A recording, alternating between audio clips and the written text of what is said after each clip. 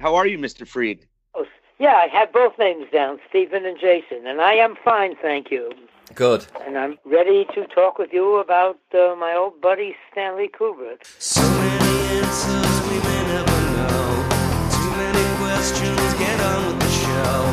No time for the chorus, only this verse. It's Kubrick's universe. Open the podcast doors, Hal.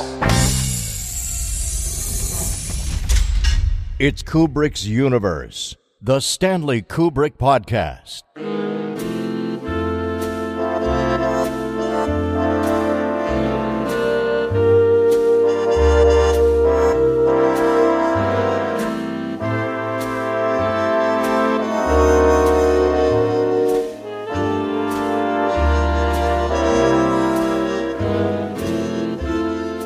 Hello, everybody. We are back with another episode of Kubrick's Universe, and we are very proud to present to you a most fantastic guest.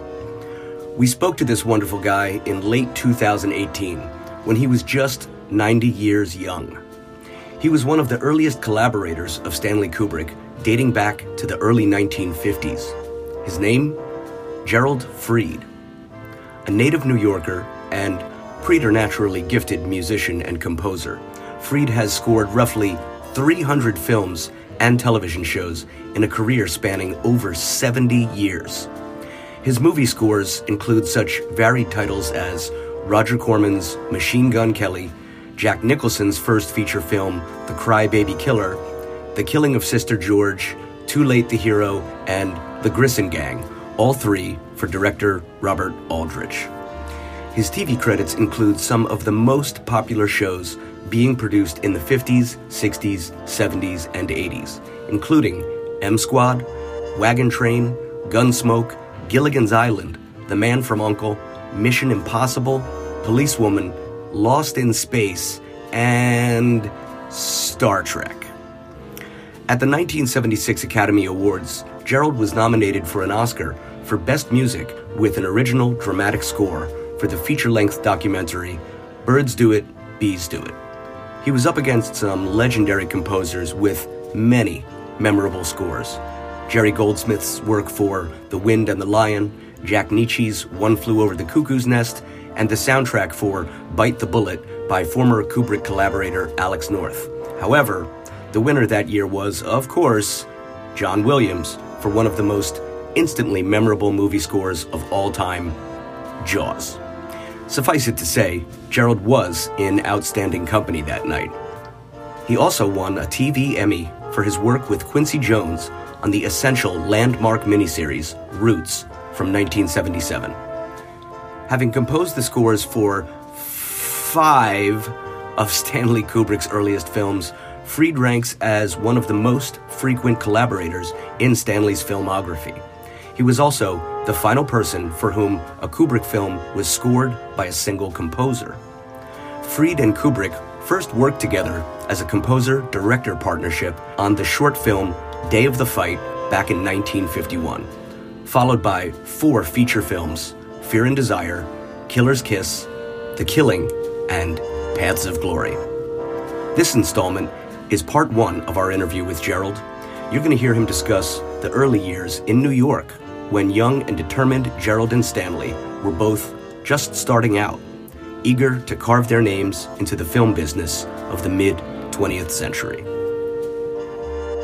It's a real honor to have you speaking with us, Gerald. Thanks so much for joining us. How you doing? Fine, and I congratulate you on getting all the statistics correct. Thank you. Off to a decent start, and an auspicious beginning, shall we say? Yeah. Okay, great. Well, so obviously you and Stanley were both born in the Bronx and within a few months of each other. But when did you two first come in contact with each other? We were brought together by Alexander Singer, who has a good background of winning awards as a director.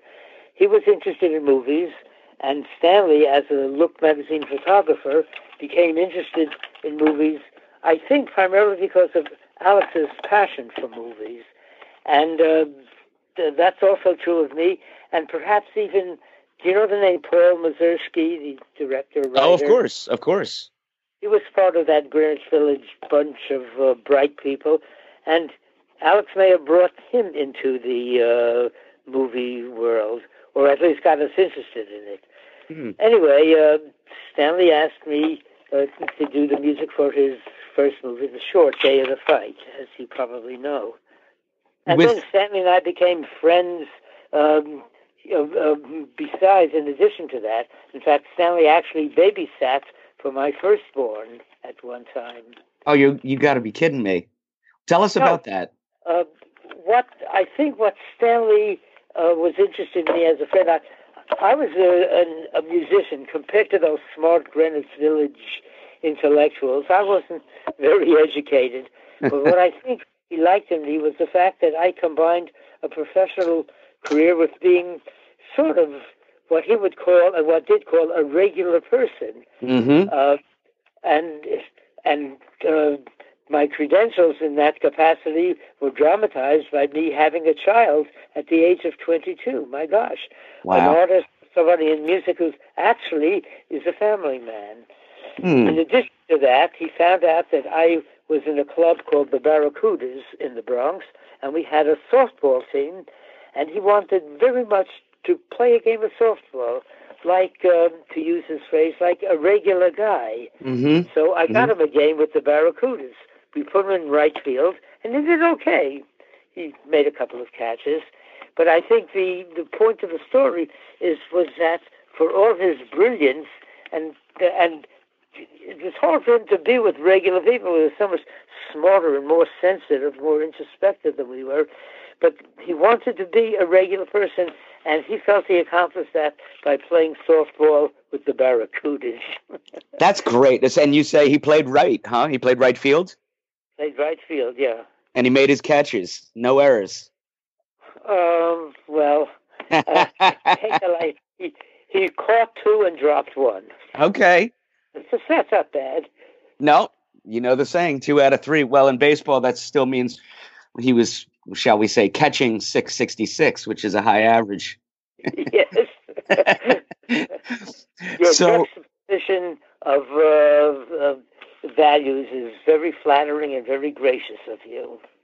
Oh, you're too kind. I mean, we really appreciate obviously getting this grand opportunity just to chat with you, and we just like having a conversation more than conducting any kind of proper interview, because we're regular guys ourselves. We work jobs and or have kids, and we've also had this kind of lifelong abiding curiosity and respect for Stanley that we each came to on our own when we hooked up as friends and decided to put this show together, really for the benefit of, for future generations, I could say, for people getting a chance to hear directly from those who got to work with him, who knew him, and in your case, who were also his friends. And so we consider it a real honor. And but more than anything, we like to have fun. We take it seriously, but we like to have fun. That's a good combination. Thanks. I mean, I hope I was able to explain that okay. Yeah. So in that sort of line of inquiry, about fun, I'm going to ask a question that James Marinaccio, our good friend and one of our chief researchers, he's proposed this question about, Stanley apparently loved to play hooky, and he missed a lot of school. And we're wondering if you were spending any of that time with him, and if not, do you know what he was up to when he was a kid playing hooky? I would like to say yes. That adds to the story, but the truth is we didn't meet till after high school. I see. Okay. But I'll be happy to lie for this interview. Hey, and there's James now. Oh, hello. Hello, James. Hi, is that Gerald? Yes, hi. Oh, nice to meet you. Yeah.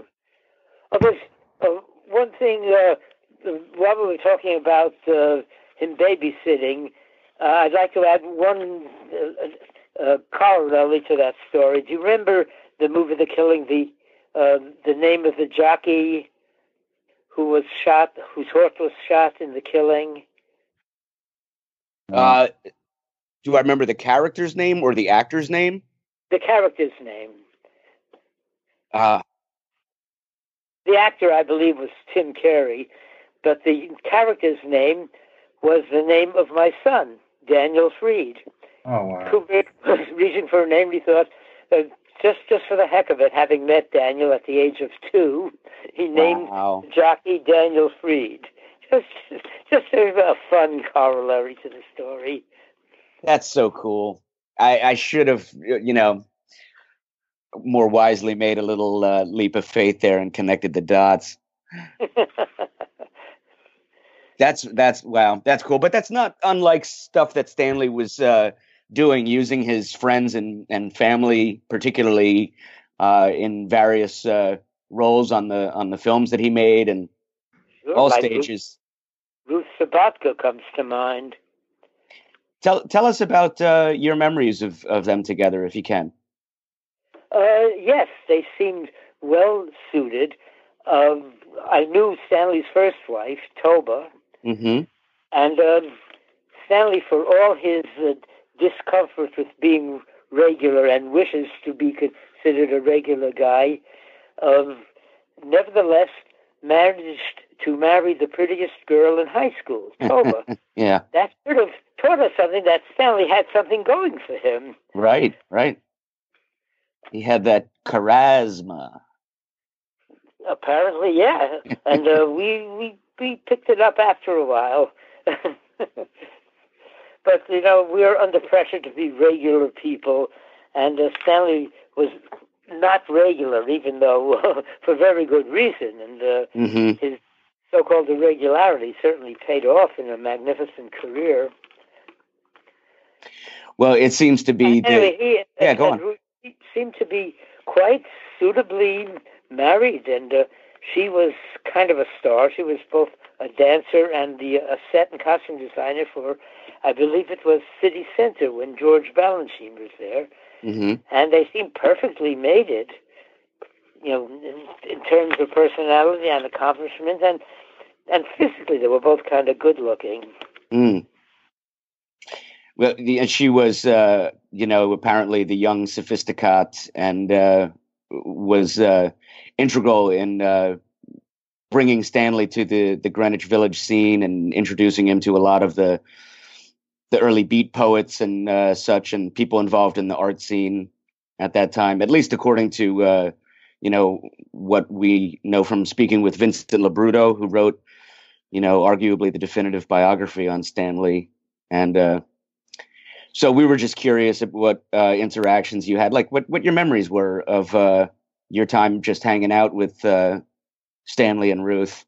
But it sounds to me like you say they were happy. Seemed to be quite happy. And when I was in Germany scoring Paths of Glory, I had dinner with both of them just about every night. So Stanley, for all his brilliance, was a good friend and kind of a nice guy, to use the Bronx vernacular. Yeah, a nice guy. Exactly. Well, speaking of the Bronx... there was other things, too, he was kind of compulsive about his work and control, but then again, that's required of a producer-director. Sure, of course.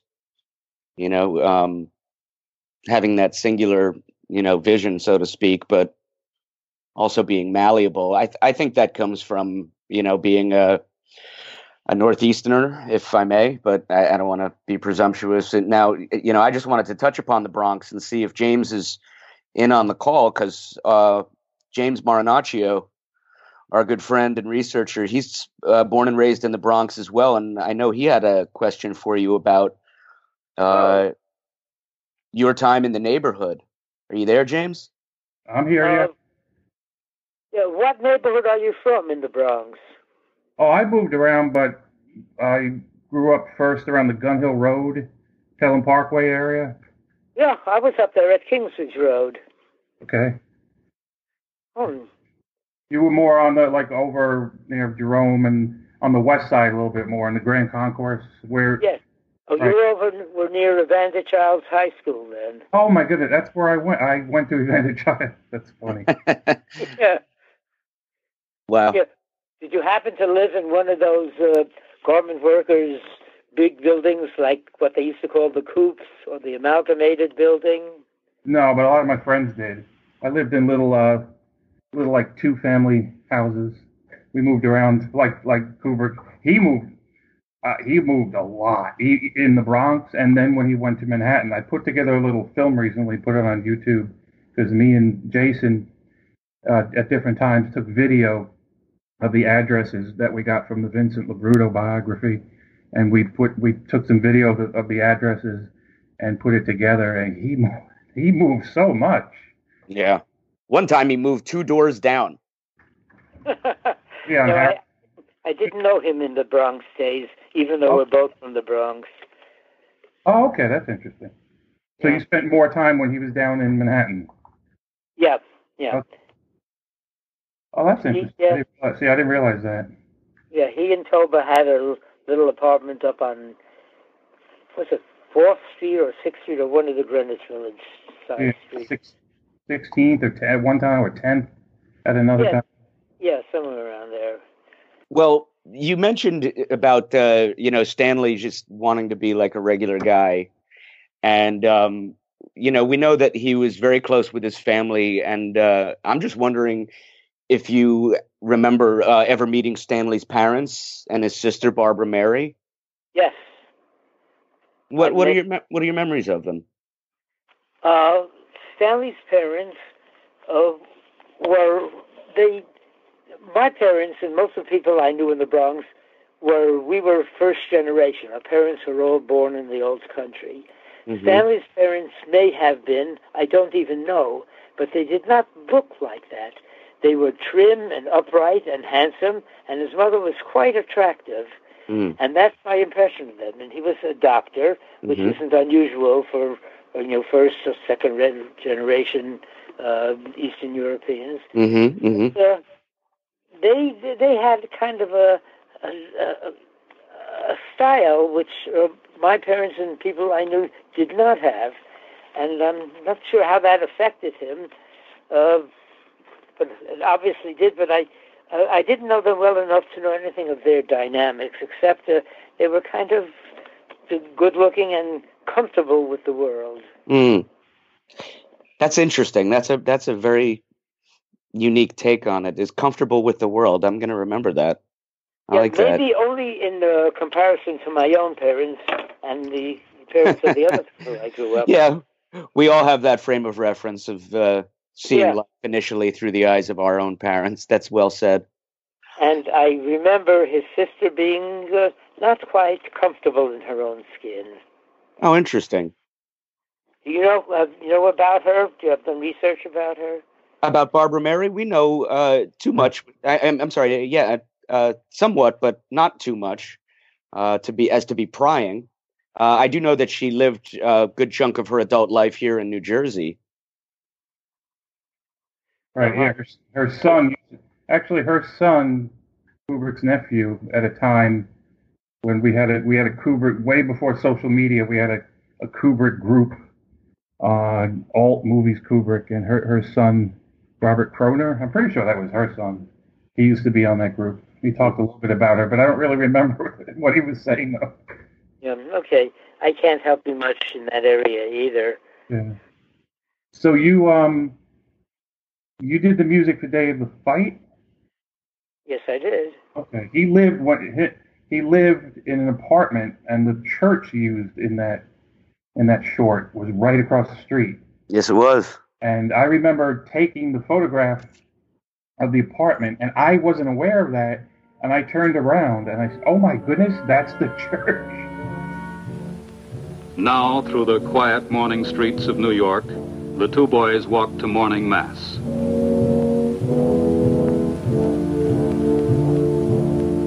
It's important for Walter to get Holy Communion in case something should go wrong tonight.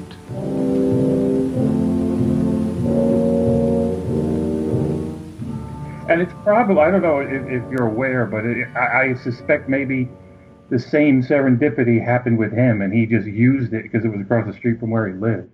That's a pretty good reason right there, to go past that reason. It was available and did the job that he wanted it to do. Well, that's nothing if to not show how resourceful he was, as we already know. I mean, he was always very wisely culling his resources from whichever angle seemed to make the most sense.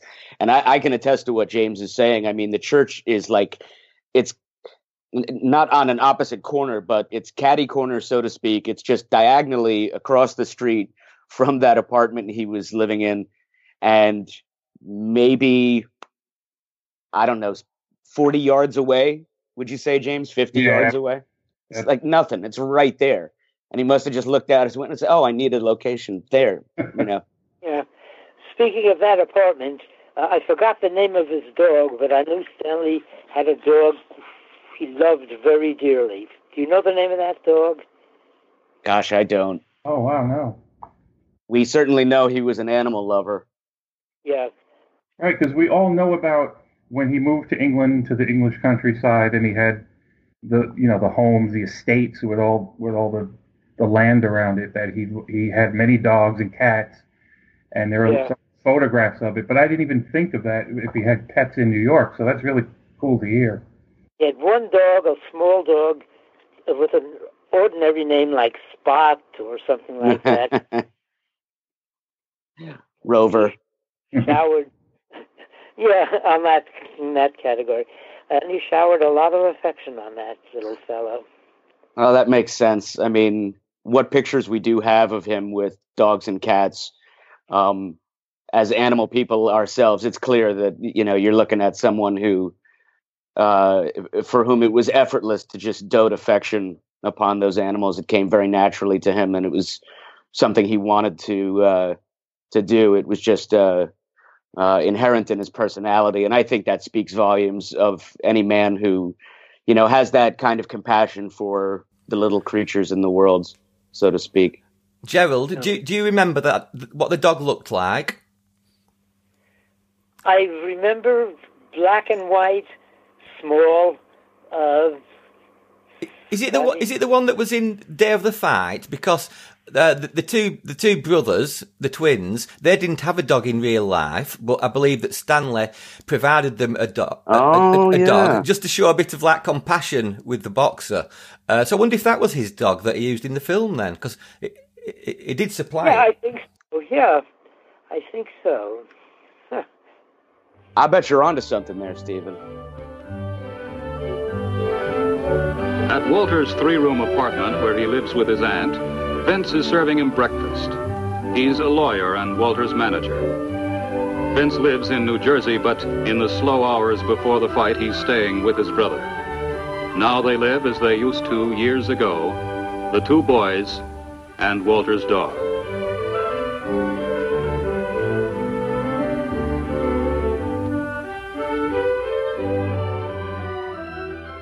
Well, I want to skip ahead because your son Joshua mentioned something about this, and I'm not familiar with this, so I'm just going to phrase the question as best as I have it presented to me. But Stephen was wondering, it has to do something about tennis court reservation. Does this sound okay? Well, I'm in the dark here. Help me out, sir. Okay, yeah, so we play tennis both in Central Park and in the Riverside Drive courts. And there was once we were waiting for a Central Park court, and I'll tie this story with something else that happened on a production meeting of The Killing. But first I'll finish the tennis story. And Stanley saw some people hanging around there. We were in line waiting for a court, and he said, "We better move up fast because those two people are over there. They look like they want the court, and I don't want to be in a position where they come and cut in front of us and get the court, and we can't play tennis, and they have to go home." I said, Stanley, I didn't know if I understood the word paranoia at that time. We were still in 21, 22 years old. Mm-hmm. But I said, Stanley, please, I can't beat yourself like that. Forget it. Just relax. And exactly what he predicted did happen. They did cut in front of us, and before we could interrupt, they got the court, and Stanley and I went home without playing tennis that day. Oh, man. What I want to tie that in with was on the set of The Killing, there was a pre-production meeting. I don't know the circumstances, but a lot of the people who were working on the picture were there. And Stanley looked around, and he said, not prompted by me, I don't know what prompted him, he pointed to somebody and said, he is going to fuck up. He's not going to finish the picture. And he looked at somebody else and said, he's going to finish the picture, but he's so self-involved, he's not going to do a good job. And once again, I looked at Stanley and said, come on, man, don't give me this paranoia shit. And like I said, I didn't know the word then. Well, maybe by the age of 22 I did. And of course, that's exactly what happened. Wow. A good sense. And that's perhaps one of the reasons he was such a master movie maker. He anticipated problems. He read characters magnificently. Yeah. I get that. I get exactly what you're saying there and how you frame it. That's brilliant. Let me ask you, Gerald, just for our listeners' curiosity, I'm wondering why it is that you came to score the first 5 Kubrick films and none thereafter. Thank you for asking. That's because I think Kubrick produced and directed his pictures like a master chef. He wanted to control all the ingredients. So much so, like in Paths of Glory, I was told he actually auditioned all the machine gun shots in the battlefield, heard each one individually. That's hundreds of sound effects. Oh, yeah. It's that important to him, and that's maybe one of the reasons he's Stanley Kubrick, one of the most honored directors of all time. Mm-hmm. And I think he couldn't really put the music into the Master Chef mix because you really can't get the feel of the music till you hear the orchestra. And by that time, the recordings, the musicians were so expensive that he was not in a position to redo it if he didn't like it. Mm-hmm. I think it was much safer for him to hear pre-recorded music. Also, it was an opportunity to show how clever he is and the marvelous use of that pre-recorded music. The Zarathustra, the Blue Danube. Mm-hmm. That was kind of brilliant. But I think in addition to that, he knew it and could deal with it and put it into the ingredients as a master chef. And whereas with the music he hasn't heard yet, he could not do that. And this may be an alibi for me, like maybe 2 more reasons, neither of which I believe are true, but I like telling this. I was so good, I could not be replaced by a living composer. or I was so bad that he lost faith in living composers. Like my gosh. Either one is true, but I like telling that. And both are hilarious. Those are really funny, like personal takes that no one else but you has. Yeah. Wow.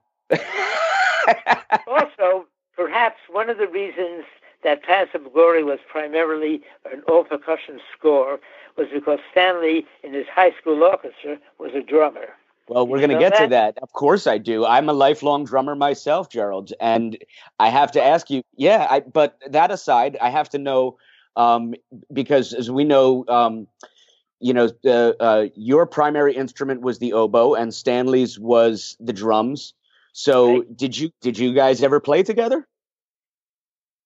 I think we once started fooling around. He had some Latin instruments, so oboe and especially English horn, which is a big brother of the oboe, sounds good on Latino music. So I played some things, and he improvised something on a guiro or maracas or one of those Latino instruments. Yeah, we actually did once. As I understand it, I mean, Stanley was not just like an ordinary timekeeping drummer, that he actually had the feel, and he could swing. And I would give anything to be able to hear a recording of Stanley playing drums, even just like a 30 or 60-second soundbite.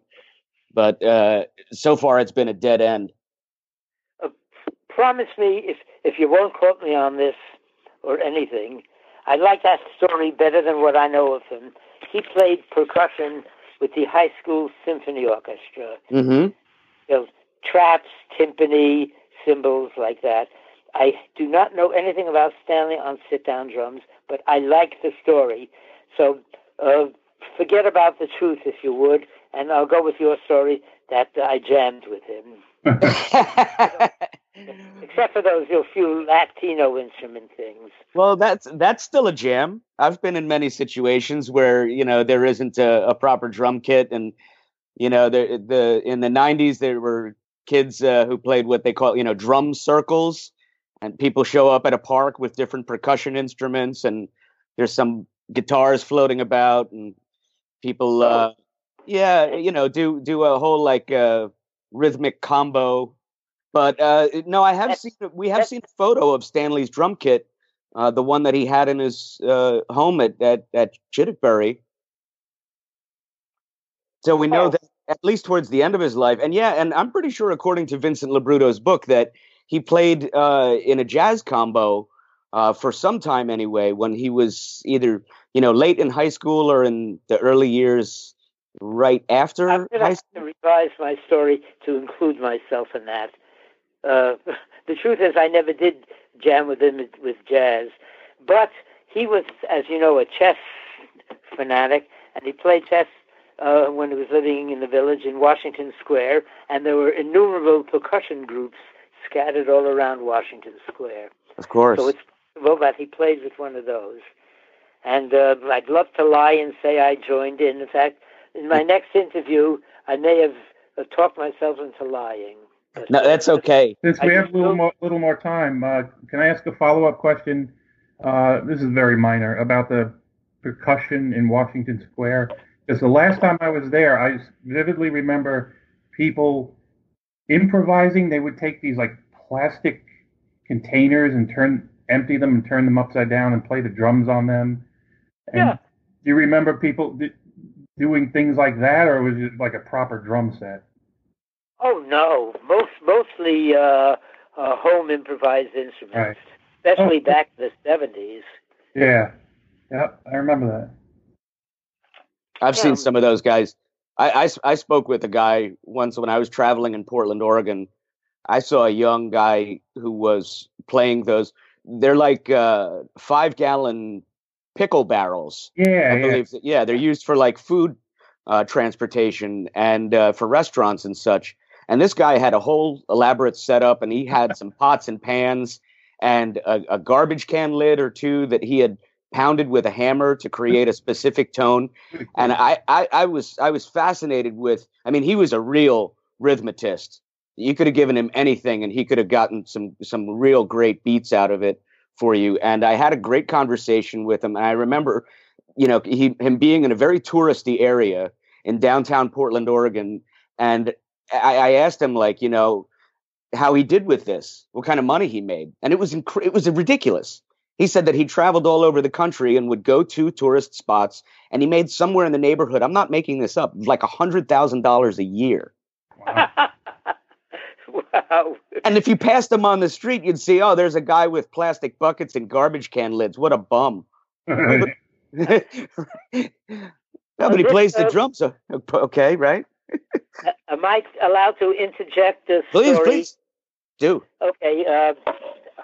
I did some of the Gilligan's Island. In fact, I did it off and on 3 years of Gilligan's Island. One of the sessions was where they had to provide music so Ginger could sing, and they had no instruments there, so they had to make instruments out of shells and pots and pans and empty logs and things like that, and I had to reproduce the sounds myself, for the soundtrack, improvising instruments pretty much like what you were describing, old pots and pans and cans, and that was fun and challenging too. So I had my share of playing junk instruments. That's so cool. Well, it's also there, like you're doing a hybrid of musical scoring and Foley work, so to speak. Yes, exactly. How cool. So, all right, let me toggle back just a bit to, some of your early days in the Bronx. And, we have to assume that none of you guys had a car back then. So how did you, as you Bronxites would say, get into the city? How did you get to downtown Manhattan? Were you primarily taking buses or the subway, like the 4 line, the D? The D, which was called the IND, just independent, and the IRT. Mm-hmm. And yes, and did you know Stanley did a story for Look magazine about a band traveling home late on the subway? I think so. I have seen. Yeah. Have we seen it? That was my band. I was in that picture. Oh my gosh. We have to look that up again. I remember pictures in the where people are kissing and being passionate or something. I don't remember people playing music. It's probably the same set. I think he's saying they were just traveling home. We weren't playing. We were sleeping. He wanted us falling asleep. Oh, so I think I've seen that, yeah. Right. Yeah. So, and you must have taken the 3rd Avenue L, obviously, the elevated train. Yep. So, we know that Stanley also loved to go to Yankee games at Yankee Stadium. Did you guys, I have to ask, did you ever go to the legendary Polo Grounds ever to see the New York Giants? Actually, even though I lived in the Bronx, I was a National League fan and a Giant fan. I respect that. I went to the Polo Grounds. I actually went to Ebbets Field once, all the way in Brooklyn. Wow. That's super cool. Yeah. Do you recall what year you were at Ebbets Field? Let's see, I was in 1940s. Okay. Some of my 40s and 50s. I never got this. Those were gone by the time I came around, but I do remember the old Yankee Stadium, and even before it was refurbished in 1976. And when you would sit at the game, and they had these big steel columns. If you had a bad seat, you had a column in front of your face. Yeah. And I remember when I was a little kid, I remember the 3rd Avenue L, and it was decommissioned, and they were tearing it down. Oh, right. So, my brother had a girlfriend who lived on the 5th floor across from Yankee Stadium, so we got to watch the games free. Oh man, that's great! Like the guys. She was a very popular girl. In what way? It's also pretty, as well as having a free view. Anyway, didn't want to hear about my brother's girlfriends, I assume, but. James, in the when they refurbished the stadium, and I think it was completed in '76. That was the year I first went to the stadium. I would have been 6 years old, and I remember my dad telling me that the black box out in center field, what they called the batter's eye, that my dad was born in '47, and he said that when they were kids, you could show up at the gate back behind the batter's eye, the black box, show up on game day, and buy a ticket for 25 cents. Okay. Yeah. Wow. I had an opportunity once to be inside the stadium and walk around when there was no game. That's a long story, but they used to have these monuments to players, and they were in the field of play. There were 3 of them. And I remember going up to them, and fans couldn't do that, but I had this privilege one day, and I was able to do that. That was really cool.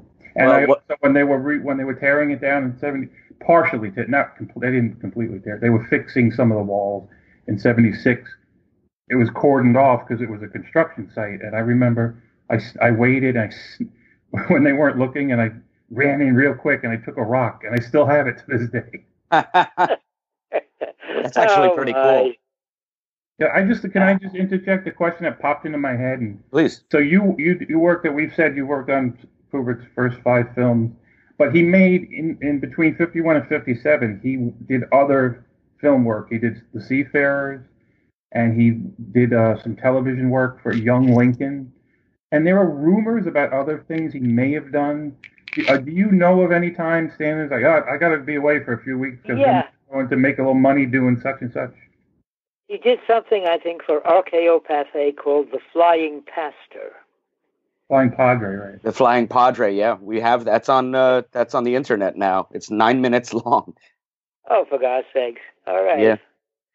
Yeah, I mean, there's no Kubrick stone left unturned, it seems. At least people are still trying. What's the one, James, that you pointed out or Stephen brought up that's mentioned in the World Assembly of Youth? The World Assembly of Youth, which may have been like his earliest contribution. Felipe says he doesn't think he actually did it. It never got made. Was this before Day of the Fight? It was. All these things we're mentioning were kind of in between. I think they were. It may have been after Day of the Fight, but before the killing. Right. Okay. Yeah. So, you guys, as we know, Stanley loved to go to the movies at the RKO Fordham and the Loews Paradise Theater. Right. And, there are also many long forgotten one-off theaters in and around that area where you guys lived. Because, of course, multiplexes, as they're now called, or multiple screen theaters, didn't really come into existence until the late 70s. Do you have memories of going to see movies with Stanley, or any particular movie memories of your own? Yeah, share them with us, please. We went out to a lot of movies, and Stanley's. There were some bad movies, and I sort of asked him, "Well, why do you want to see these?" He says, "You could learn even better from bad movies." Mm-hmm. Mm-hmm. And we went. In fact, let's see. In Germany, we went maybe 3 or 4 nights a week to a movie, and in New York we did a lot too. Yeah, and it was fun with him because his conversations after, he would say, "Did you see that match? And you see how they used that fence there to blend in with this guy's necktie in a slow dissolve? Things that I never noticed, but Stanley, of course, did." That's really cool. And I do recall, I'm paraphrasing, but someone said that Stanley had said that he absorbed all manner of film, good and bad, because particularly, as you pointed out, with him learning from bad films, that there was apparently one afternoon he came out of a theater and said, well, if I could get my hands on some equipment, I know I can't possibly make a worse film than what we just saw. Yeah, he did learn. I think that's a great story. It's so telling about him. Yeah. So I just want to ask on that topic. It's just a personal question, because I'm a fan of the late Japanese director, the legendary Akira Kurosawa, and as I understand it, his film Rashomon, which was one of the original unreliable narrator type of films. Stanley saw that in New York when it first premiered in America. You don't know if you remember seeing that with him, do you? Just curious. No, I don't remember, but it certainly is possible that we did. In fact, for a few months it was almost probable. So, but I really can't say for sure. Yeah. Do you remember roughly how many times you guys would go to the movies during that time? 20, 30 times, lots of movies. Sure. And how much was a ticket then, Gerald? I think they started at something like 25 cents. That sounds reasonable. I'm not sure. But as a poor student, it certainly was within my budget. Mm-hmm. So, all those early formative years watching movies, and in the early days of your film work, you must have had your ears and eyes trained to an understanding of trying to grasp how music in film worked. So my question is, were there any particular films that you saw in the late 40s and early 50s that really made an impact on you as a composer for film? Oh, for sure. Sergei Prokofiev's score for Alexander Nevsky is the dominant influence in my film scoring life. Mm-hmm. Bernard Herrmann was another major. Mm-hmm. Some of the Malcolm Arnold scores, and among my contemporaries, Elmer Bernstein, who succeeded by 5 years into the movie business. Of course. So were you... Alex North is another major influence. Oh, of course, yeah. I'm just wondering if at that time, were you playing in the Little Orchestra in New York City while all this was going on? Yes. As a matter of fact, in order to do The Killing, I had to quit the orchestra a week before the Christmas break, and I wrote Tom Sherman, the conductor, saying, Tom, forgive me, I'm violating my contract, and I will pay whatever penalty I'm supposed to pay. But this is an opportunity to write and conduct a score in Hollywood. I may never get this one again, and I'm violating my contract. Forgive me. And like I said, I will do whatever I can legally and morally to compensate for this breach of contract. And of course, he wrote back and says, "Go for it." And there were enough overs around New York City, so I wasn't leaving them in the lurch. But yes, I did The Killing during the season of 55, something like that. 54, 55. 54, I'm thinking. Yeah, wow. That's so cool that it had a happy ending and you were, released from your contract, because otherwise, the world wouldn't have gotten all your great work. Yeah, I wasn't going to take a chance of being released from the contract. I just left. Right. That's you asked how did I prepare and what influenced me. I have to tell you the story when Stanley first asked me to do the music for Day of the Fight. I was an oboe major at Juilliard, and I did some jazz arranging, but that's all I did with pencil or pen and paper. So when he said, "Hey, Jerry, you're a musician, I know. Do you know how to conduct and compose and synchronize a movie score?" I said, "Sure, Stanley. All oboe players know how to do that." But he meant it. He actually put money down on the RKO Fifth Avenue studio in New York. He meant it. Yeah. So I spent 4 to 5 months doing nothing but going to movies and learning what to do and syncing. I didn't know how to sync a soundtrack. I didn't know about click tracks. So what I did was I took a metronome that had both a click, click, click and a light blinking. I disconnected the click, click and put the light blinker up on the podium. Blinking. Wow.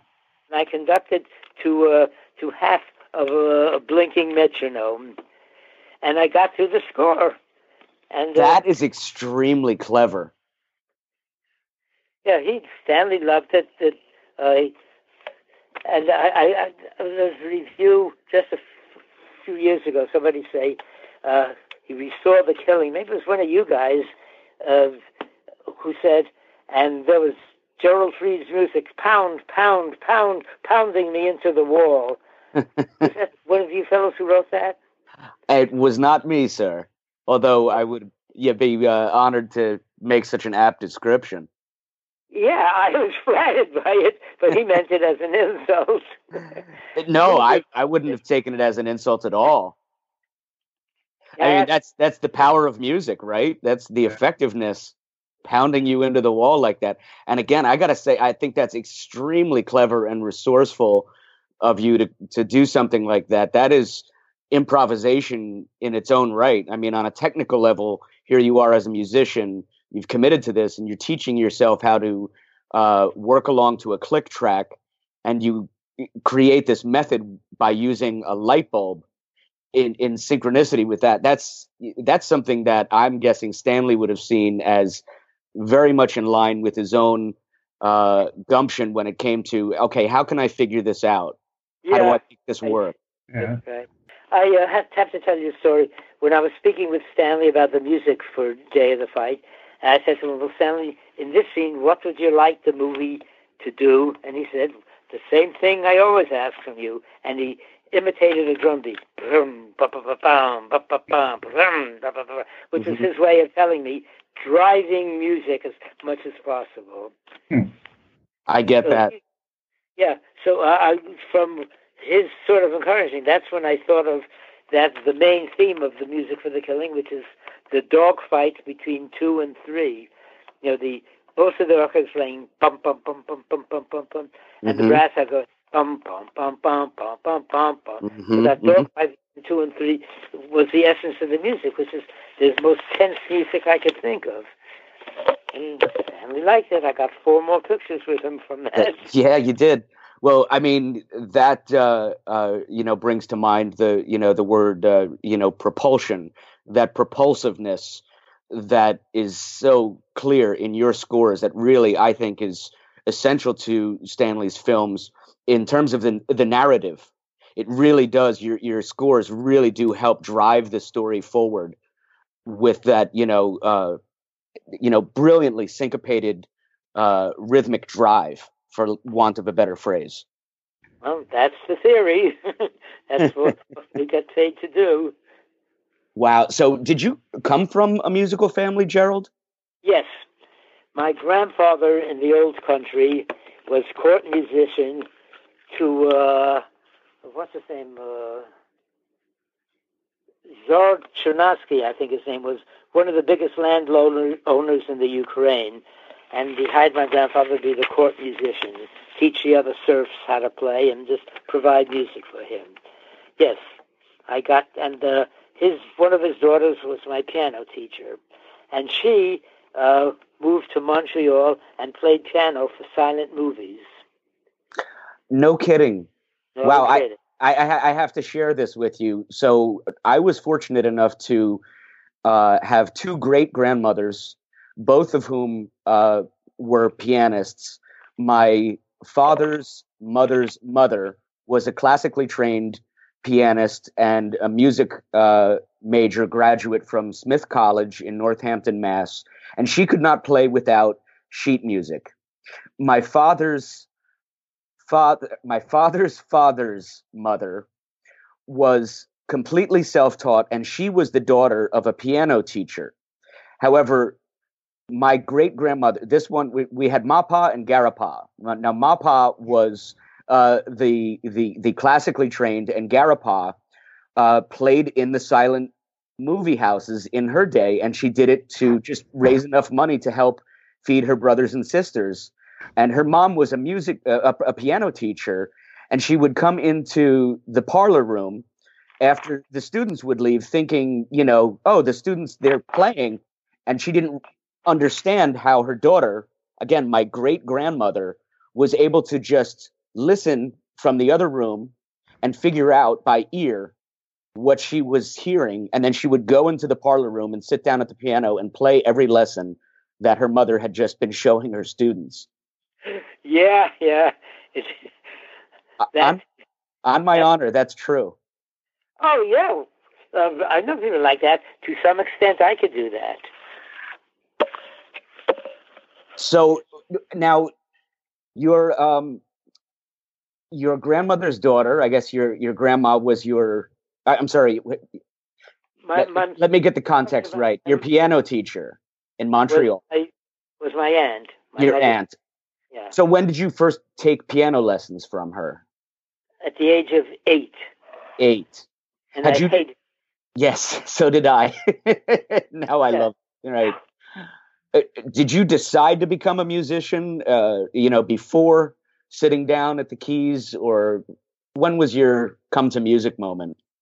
My come against music moment started when they made me take piano lessons, and I didn't like anybody to make me do anything, Yeah. and became probably the world's worst piano student in the Bronx, just out of spite. But the punchline to the story is, at the age of 12, one of my brother's friends was a saxophone player. He didn't want to play anymore, so he sold me the saxophone. Within 6 months, I was working, and at the age of 14, I was already making enough money to give myself a sense of independence. Wow. Which is a good demonstration of motivation in pedagogy. I'm still a lousy pianist, even though I use the piano, of course, as the instrument of reference. But give me something I wanted to do to play jazz saxophone, and like I said, at the age of 14, I was a working stiff. That's amazing. Yeah, go on. Oh, well, I was just going to say, and being an oboist first, I went to Music and Art High School, and I came in on piano, and they give you an orchestral instrument, and they gave me the oboe, for which I am eternally grateful. I love the instrument, and I still play in the Norwalk Symphony and in the Connecticut Symphonic Winds here. Oh, I have to come up and see you. Okay. I'm not even half joking. I got to make a point of doing that. Okay. I would love to see you play. I was also fascinated with woodwind, and the oboe has always had a special place in my heart. I wanted to play saxophone, but I was I was slow to grow in size, and they told me my hands were too small, and I was made to play the clarinet in the school band for about 3 years, and I grew disinterested in that. But I still had an undying passion to be involved with music, to have a relationship with music. And at some point prior to that, I had seen a few performances of drumming, including Buddy Rich on TV. And I remember going to my parents and saying, I want drums, I want drums, I want drums. And apparently I wouldn't stop. And they relented and got me a drum kit when I was about 9. I think for my 9th birthday, they got me, like a snare drum with a little cymbal attached to it and a kick drum, that kind of thing. And you played clarinet before then, did you say? I think it was around that same time. I was, like you, forced into piano lessons, and they saw that I wasn't particularly interested in certain school subjects. But that I had a thing for the arts and writing, the humanities, if you will, and especially music. So they said, well, stick him in the band. And I said, oh, okay, well, I'm going to play saxophone if I have to be in the school band. And they said, no, you won't, because your hands are too small. But I did play clarinet. And for those 3 to 4 years, I think between I want to say 9 and age 13, I did know how to read sheet music. I've long since lost the ability, but I do understand music theory comprehensively, thanks to also being from a musical family. And my dad's a fantastic guitar player in his own right. And he just basically said, here's how you figure out what song the key is in. These are your relative majors and minors. This is the natural progression. This is, arpeggiating, this is, diminished, augmented chords, etc. And I just kind of went from there, but I can't lie. There's part of me that does wish that I could sheet read. So that all said, I just wanted to share that with you because I basically live for music, Gerald. It's my my oxygen, if you will. All right. I like you for that reason. I like you for another reason, which is your size. I was the 3rd smallest kid in my high school. You get your growth? Because I never got past 5'8". I'm 5'7" on a good day. Oh, good. That's why I like you, yeah. You're taller than me. You could probably still take me out with a 1-2 punch. Hey, I'm 90 years old. I'm down to 5'3.5" now. It's coming. I know. It's happening to me already. I just turned 48. All right.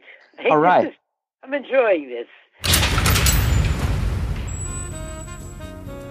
Okay, that was part 1, and we will be back with a future episode with Gerald in which he shares much more detail on the collaboration, process, and delivery of the scores to the 5 films that Gerald and Stanley worked on together. One further note, like Stanley Kubrick, Gerald Fried is another kid from the Bronx. He went on to have a fantastic career and an accomplished life as well. We at Kubrick's Universe are leading the charge to help get Gerald inducted into the Bronx Walk of Fame. So please, drop them an email to show your support of this great man and very worthy entrant to the fabulous Bronx Walk of Fame.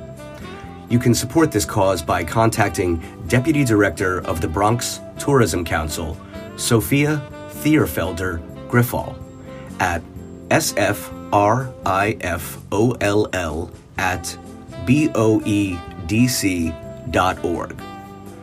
You can send a snail mail to the Bronx Tourism Council as well.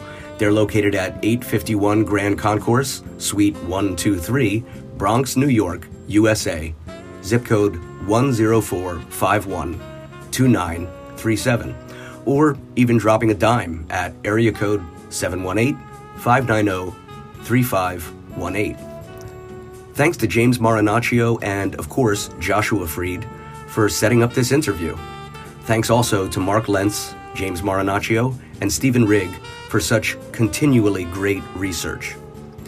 Give us a shout on Facebook, either at the Stanley Kubrick Appreciation Society or Kubrick's Universe. And if you like what you hear, make sure you are subscribed to the show on your favorite podcatcher, and please rate and review us. I'm your host and humble narrator, Jason Furlong. Thanks for listening. I'm now going to turn it over to our favorite and frequently schmaltzy DJ, Stick Blightengale. Take it away, Stick.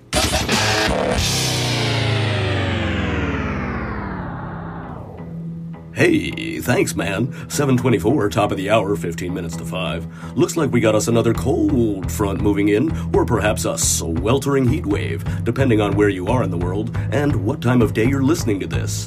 Sports and traffic coming up way after this show because we don't really care.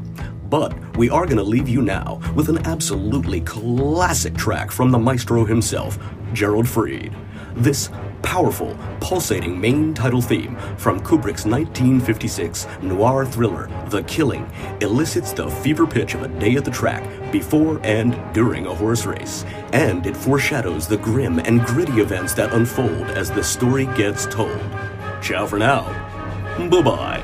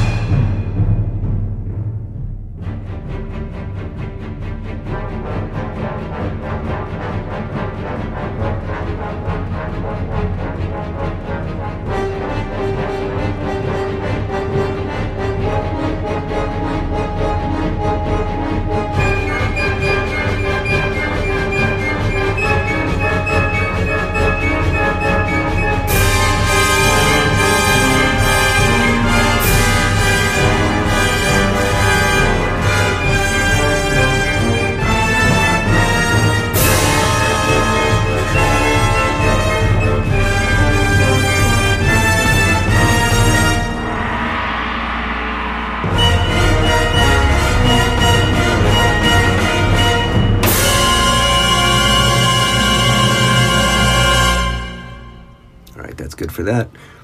And here's Stixbit. Stixbit. Huh. That sounds like a new device you wear around your ankle to check your foot health. Hey, thanks, man. 7:24, top of the hour, 15 minutes to 5. Looks like we got us another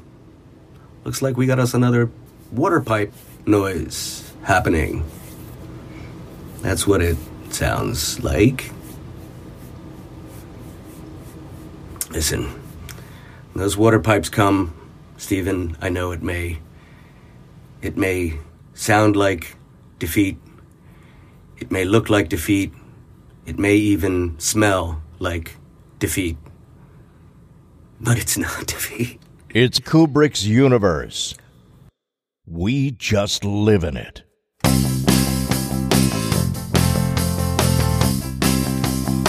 We have taken very thorough precautions in this podcast against broadcasting anything which might only be attributed to human error. Thank you for listening to the Stanley Kubrick Podcast. Come back soon. It was real nice talking to you. Bye. Over and out. These guys aren't scientists. They're making it up as they go along.